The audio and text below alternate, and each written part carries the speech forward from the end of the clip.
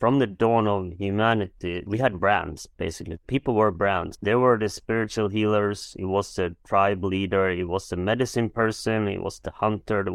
Everyone had like a set of attributes that other people had thought about them, Right. which is kind of branding. So it's not strange that we engage and communicate with brands as if they were persons almost. Today, I sit down with Freddie Ost, who is the founder of SNASK, a branding agency. And today, we'll be chatting through everything you need to brand your business, the steps that they take in order to rebrand or brand a business, as well as how to transfer, words into an actual visual identity, as well as so much more. I'm Nikita from aspectagency.com, and let's get into the podcast. Well, Freddie, welcome to the Scaling E-commerce podcast. It's a pleasure to have you on. Thank you. Thank you. Thank you for having me, Nikita. Likewise. I know I reached out to you a few months ago on LinkedIn, mainly because I was interested in SNASK and what you guys have going on over there and how you're building up that brand. So I guess to just start the conversation here, how did you even get into branding and start running a branding agency? Because I know it's a big task. Well, I think the starting point for us was graphic design. So we started out being a graphic design agency. And the first 3 years, we didn't even invoice for brand strategy, but we always did it anyway, just in order to be able to do a visual identity with some meaning behind it. And then a friend of us who had another agency came and told us we were basically idiots. And he said that you just have to package that in PDF and you can invoice even more for that part. And we were like, what? Yeah, and that's when we realized, like 3 years in, that, oh, okay, we've been doing strategy work without getting paid for it. So that's basically when we realized that, wait a minute, branding, not only the visual identity, is very interesting. And there's so much focus on marketing products or services. And we've always been more into like marketing, like a lifestyle or a story, etc., telling a story or bring people on a journey, all these cliche words, but it's kind of true. People expect products and services to be perfect today, but you basically want something else. You want to like something else about the brand, share values, etc. And I think that's basically how it came into branding. Like we liked that part of it. Yeah, whenever I hear branding, well, my girlfriend is also running a branding agency, so I know the ins and outs of what goes into it.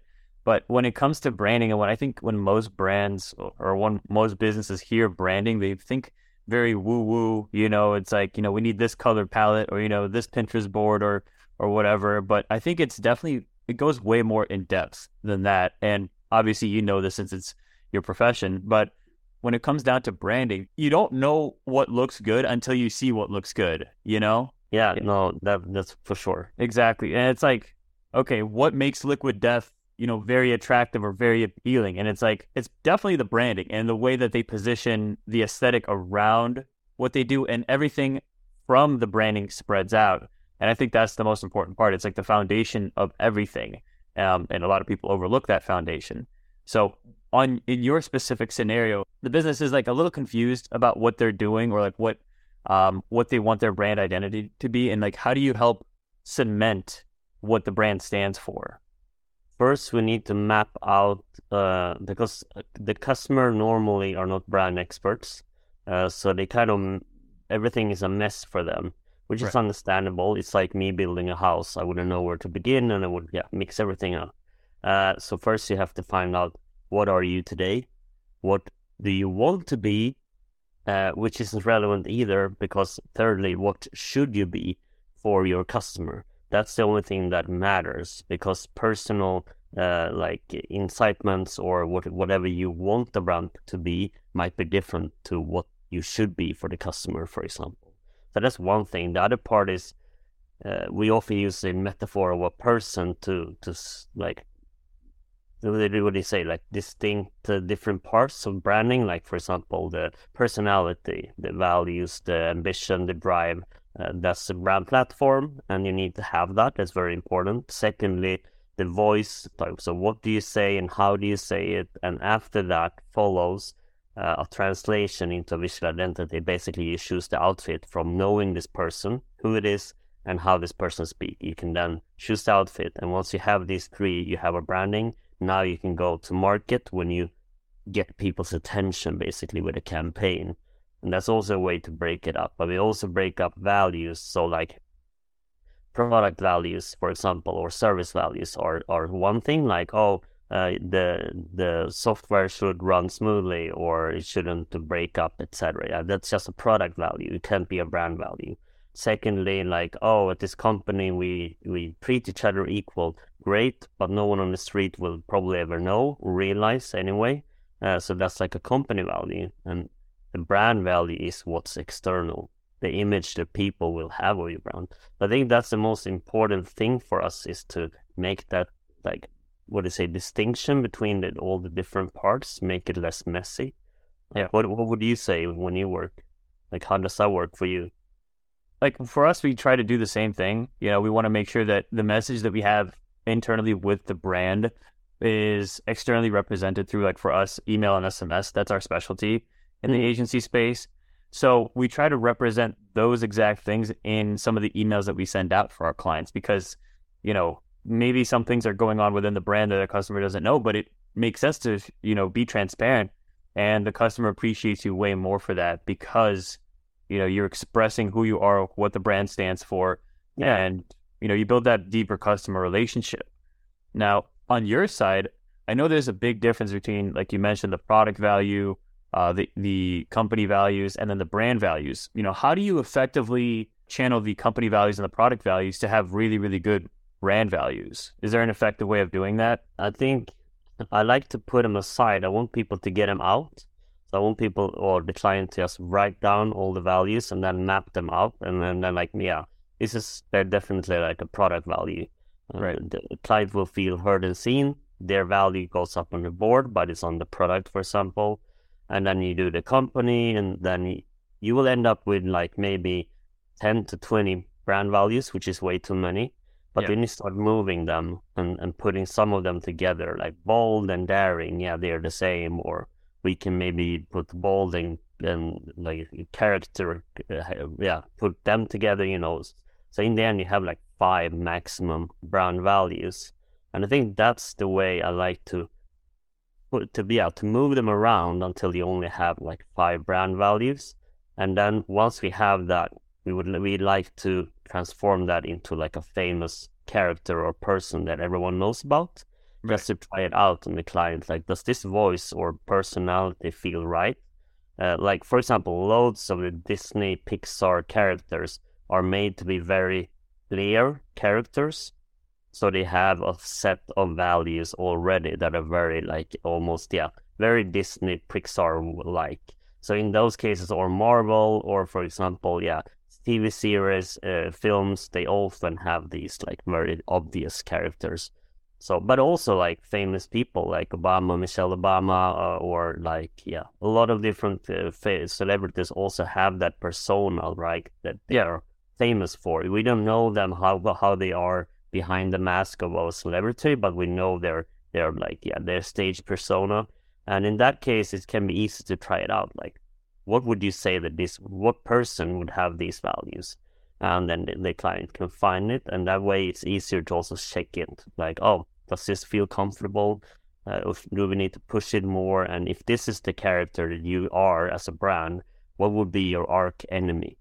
And that means that if you know that your arch enemy is this, and sometimes you take a decision, and you're like, wait a minute, this decision means we are the total opposite of what we should be. We should definitely not do that.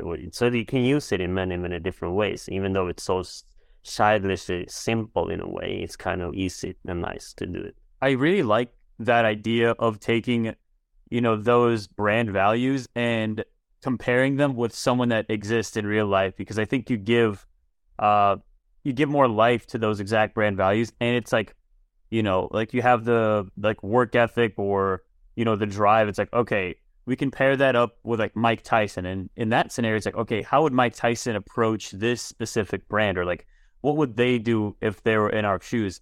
I think it's just easier for us as people to like have something to attach to versus like living in the abstract. While living in the abstract is great for creativity, but when you tie it down with something in reality, that's when you see that real magic happen. And I mean, it's not that strange, because from the dawn of humanity, we had people, we had brands, basically. People were brands without us knowing what the word even meant at that time. But there were the spiritual healers, it was the tribe leader, it was the medicine person, it was the hunter, everyone had like a set of attributes that other people had thought about them, Right. which is kind of branding. So it's not strange that we engage and communicate with brands as if they were persons almost. So I mean, it kind of makes sense. And what you say, like, especially for untrained people, to imagine that, oh, I'm this famous person, I'm gonna write a tweet now in this voice. It's so much easier than trying to remember 6 pillars of our voice and what those values and pillars mean in different contexts and words. It's way easier for a human to pretend you're another human and then try and write it. Yeah, you don't want to overcomplicate it, and I think that's what people do most is they try to overcomplicate it. It's like, okay, I gotta be this, this, this, and this, and it's like, okay, cool. I'd rather just speak like Leonardo DiCaprio and go from there. Yeah. So let's say a brand has set up their brand identity or brand values. How would you transition that next into a visual identity? Because I think that's the biggest thing is like, okay, cool. We have these 5 principles that we want to follow as a company that we want to show externally. But how can you visualize that in a way where people can understand through like color theory or through different visuals? Basically, what we do is, sometimes we can start with the visual identity at the same time as we do the voice. So you're correct that when we have the brand platform, right, we can start doing both the voice as well as the visual identity. Sometimes we do the voice in between and then we do the visual identity, but we can start both at the same time. And what we do is, since it's a translation, right, of the brand strategy and the persona, we take a few keywords that we like. For example, bold is a keyword that from a brand value can work visually, while there's some other words in the brand platform might not be able to use as a visual keyword. Then we translate it into something else. So we interpret your brand values into these visual keywords. And it can be like striking or bold, or can be, what do you say, minimalistic or sophisticated. There are lots of different ones. And then we go into each of these keywords and then we show them first an inverted mood board. Now, this is not what we mean if we say bold. This is the opposite of bold. And we show them lots of references, so this is not bold. Secondly, we show them 2 images. One on the left, which is like, we don't mean bold in this way, where everything is just crazy and like chaotic and colors everywhere. But when we say bold for you, we mean maybe 2 strong brand colors in a very good way. And then we go to the next keyword, and in the end, we have like a set of 5 keywords that we mapped out that becomes basically their identity. And it's a long process, and we take the client by the hand and we kind of lead them through this experience, and then they end up where they should in the end. But I want to also say something about color theory, because it's something we never use, and it's because when it comes to branding, it's very hard to use color theory, because in arts it's one thing, but when it comes to branding, it doesn't really work the same way. So for example, red and yellow is like warning colors by nature. Right. So most people know this, right? So if you say like, oh, you chose red, but that's a warning color by nature. So yeah, but that doesn't mean it works like that in branding, because people drink Coca-Cola straight from the can. They fly Virgin and Norwegian Airlines, which are red airplanes. People don't connect red color when it comes to branding to a warning color. Or it means different things, like yellow in Europe means forgive me. It means death in China. Blue means the ocean. Blue means IT companies. Blue means the sky, but blue means also being depressed.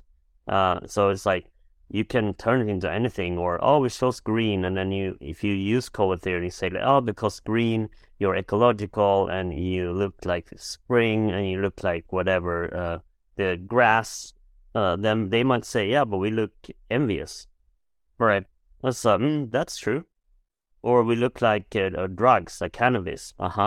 Because it doesn't really apply. So in our world, we will never open that door, because that means that the client can use the same door If we say, oh, you're green because of this, they can say, yeah, but green means envy. We don't want to look green. And then it's the same way. So we're very careful of using those kind of doors, basically. So we don't try not to open them. I guess the only thing I would say, like, to push back on that is there are some times and some cases where green is, or not green, but color theory in general is a boost to the branding. Like, for example, like you mentioned, like if it's an ecological or a healthy brand, they usually use greens or lights or like whites, light shades of gray, things along those lines to present that, they're very happy, open, nurturing nature, because, grass is green compared to, a green logo. You would think that it's, one in one. But like you mentioned, it's not a concrete, playbook. Not every time, like you said, like warning, if you had like a red airplane, that might be a big warning. But if it's red with like a Virgin logo, then it makes sense because it's, it doesn't fit the exact same mold of color theory, like traditional, paintings. No, exactly. And I mean, I think also that the whole world of vegan was very green. Yes. But then someone decided to break it, and suddenly it doesn't have to be green anymore. Or Oatly is gray and white, and it's a perfect brand for like oat milk. But it might as well went for green in the beginning. But so I also think it's something that in the beginning, maybe we had to go green with those kind of products and brands. But once everything became green, the more you got to break out. Mature. Definitely. Now, when it comes down to how you work with clients, do you specifically work on we talked about the brand values, the visual identity, maybe some of the assets like logos, colors, fonts, etc. Do you also work with them with package design and product design, or do you mainly just focus on here's the visual identity, here's everything that you guys want to strive for, and we'll let you handle the rest? Most of the times we do the key assets. Because it's kind of hard. I mean, their in-house department, of course, have to own the identity, right? And they have to feel like they can do everything. Right. But if they often have like packaging, or we need a store design, or we need like a website or things like that, and we need that to be top level. Then we can go in and do those assets. We normally do it, and then that will be part of the guidelines as well, because they will be perfect examples of how the visual identity guidelines should be used. And after that, we go in and create like communication concepts where we basically make the brands come to life in production, in like photos, films, animations, illustrations, etc. And that's like a prolonged arm, which also goes into the visual identity guidelines afterwards. Like, how do we take photography? How does a visual world in film looks for this brand, or blah blah blah. So that's also like a very prolonged arm, but it builds brand during times. Still belongs to branding in a way. Definitely, and I do agree with you. I think it makes the most sense with an agency owning the entire visual branding side of things rather than having it be piece by piece, because for example, your agency's intentions might be completely different than like a web design agency or with an email agency like us. So while you have the baseline set, the exact intentions that you want to take this brand to. And one thing that I noticed that a lot of brands struggle with is giving up control of their branding, their identity, and all that. How do you cope with that when working with brands, or how do you break that mold and help educate the client with like, hey, look, you hired us to be the expert, let us do our thing? I think that, that's normal, and it's something that we always have to take into consideration. But first thing we try and like settle is that we're here to create change. Change is inevitable. It's hard. Everyone wants change, but no one wants to change. And we try and like talk about that loud in a room with everyone who's got all the key stakeholders. And also this, like, so they understand we don't work for you, we work with you. You will always know your brand better. You will always know your customers better. You will always know like your product or service better than us. So it's key that we work together on this. So I think that's like very important steps in order for them to like be seen and heard in it. And then also don't like drop them when, like, here's the identity, see you never again, but to also follow up and like, let's implement this together. We can come to your like headquarters and educate you if you want, or you can do like 10 fake assets, send them to us, and we can feedback and tell you like what would do differently, and that way fine tuning like how their internal team maybe use it. We would like at least one from their design team to be part of the rebranding process, so that they have an advocate, who voice all their problems and challenges. I mean, there are millions of different ways, I think, that you can like make sure that they are part of the whole journey, you know. Yeah, and I think the ongoing support and process is definitely a huge one because, I think a lot of brands fear the fact that, okay, cool, once we're done, it's a one and done project. It's like, okay, cool. What if we need to do another thing here? And, the branding agency just like dropped the client and it's like, okay, well, we kind of need the ongoing support there. And is that also something that you provide like on an ongoing basis? And how does that relationship even work? It's normally easiest when we've done a whole rebrand from the strategy up until visual identity, and we start doing key assets with them. Um, we've been there the whole journey. For the whole change, we know why they changed, and we know how they changed, and then we know into what they became, and we're helping them becoming this thing. So in that way, it's very easy for us and for them to work very effectively because one, we know each other, we trust each other. Two, we have a way of working that we worked up during months, because it's never, what do you say, bump free. It will always be bumps in the road, and every bump you get over is less like a relationship. That means you will work even better in the future, and you know how to avoid them or drive over them, etc. And fourth, we both know the identity pretty well. So it goes very fast to communicate, for them to ask us things, for us to work on things. And then they can choose to set up a retainer with us, which we have with some clients. And with other clients, we're just there and they let us know, like, hey, we would like you to take a look at this, and we can do that. So, yeah. Yeah, that's fantastic. And on the agency side itself, is there any big projects that you're working on? Not like company-wide, but like what is like the big thing that you personally are trying to work on, this quarter, or like maybe you're trying to acquire more clients, or maybe you're trying to work on the operations or systems or hiring. Can you tell me a little bit about that? We're working, when we rebranded Bang & Olufsen, it hasn't been rolled out yet entirely, but we did that, which is a big project, and we love that, and we love them. Super fun to work with them.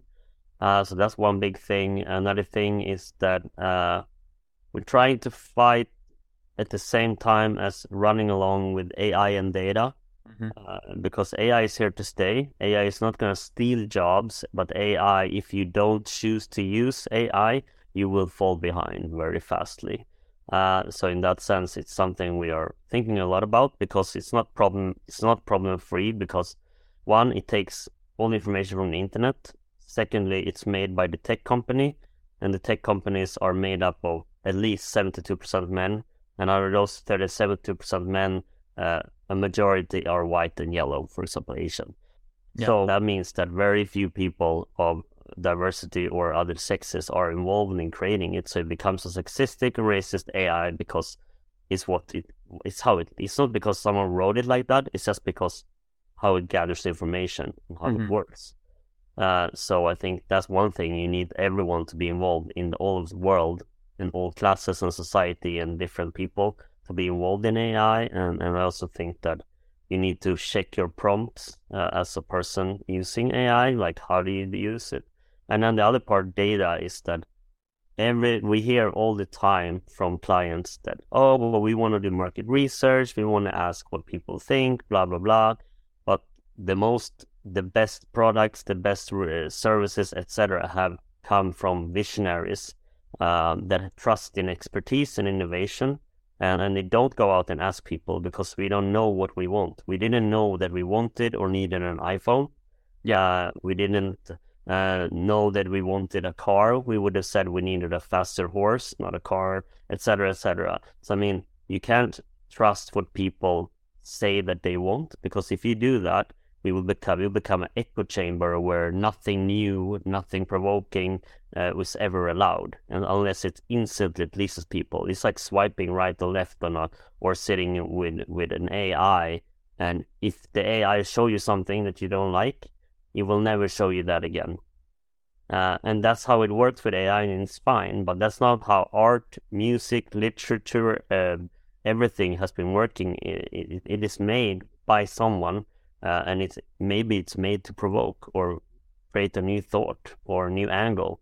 I think that's very important to not use data in that way, because we need vision, innovation, and trust expertise in order to create new things. I absolutely agree with you there. With AI just always, dominating the LinkedIn feed, every single person has like a 100-pager on prompt engineering or whatever. I definitely agree with, like, if you're not utilizing AI at this point, it's like, take a week, dive right in, get familiar with it. And I'm pretty positive, every single business can get at least something out of it to like speed up their fulfillment process or their sales process, whatever it is. Because like you said, it is here to stay. It's the people that don't grow with it are the ones that are going to be falling behind. Now, to close this off, I did want to ask you, if someone is planning on branding, their startup, or maybe rebranding their brand, and maybe they're not quite there to be able to afford your packages, what would the top 3 things they should look out for when rebranding or branding a brand new company? First advice is to find a very good freelancers. Because a freelancer doesn't have a project manager, it's a one-person shop, so he or she doesn't have to project manage someone else. So that's a lot of hours that goes into, like, that you don't have to pay someone else. Same with admin, same with a big office, same with insurances, same with HR. Like, there's loads of costs that you need to pay when you go to an agency that you don't have to pay when you go to a freelancer, for example. So that's one thing. Secondly, I think brand strategy is harder to get by as a freelancer with freelancers. So maybe you should make sure that, and if you don't have the budget, you don't want to sit there with a brand platform and nothing else. So I think that making an easy workshop that you can find online about what persona you want to be as a brand might be more useful than spending like a lot of money on a brand platform if you're not a big brand.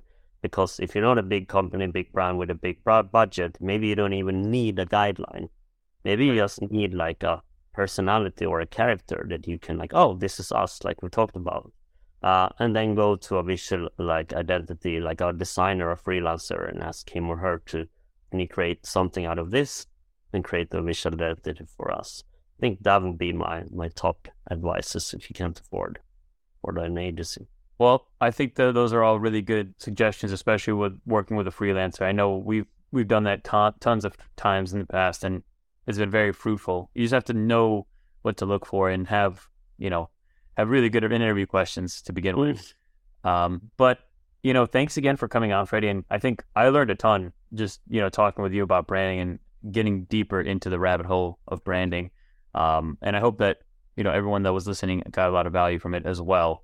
Now, with that said, what is the best place to find you or contact you or work with you? Easiest way is our website, snask.com, or our Instagram. Which just search on SNASK and you'll find us. That's the best, easiest way. Yeah, I will make sure to include the links there in the show notes so that way people can get to it easier. Sounds perfect. And thank you, Nikita, for having me on the show. It's been a pleasure talking to you. Likewise, Freddie, and have a good rest of your day. You too.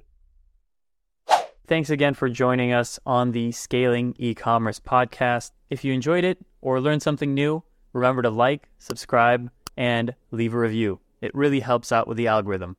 If you want email marketing tips delivered straight to your inbox on a weekly basis from yours truly, then check out the link below or in the show notes to subscribe and join my newsletter. If you're a D2C brand with at least 10,000 email subscribers and interested in starting a conversation to work together, then go to aspectagency.com and we'd love to chat with you. And if you want to stay up to date with anything email and SMS, just follow me on Twitter at Nikita Bakrushev or check the show notes for the link. With that said, I'm Nikita and I'll see you in the next one.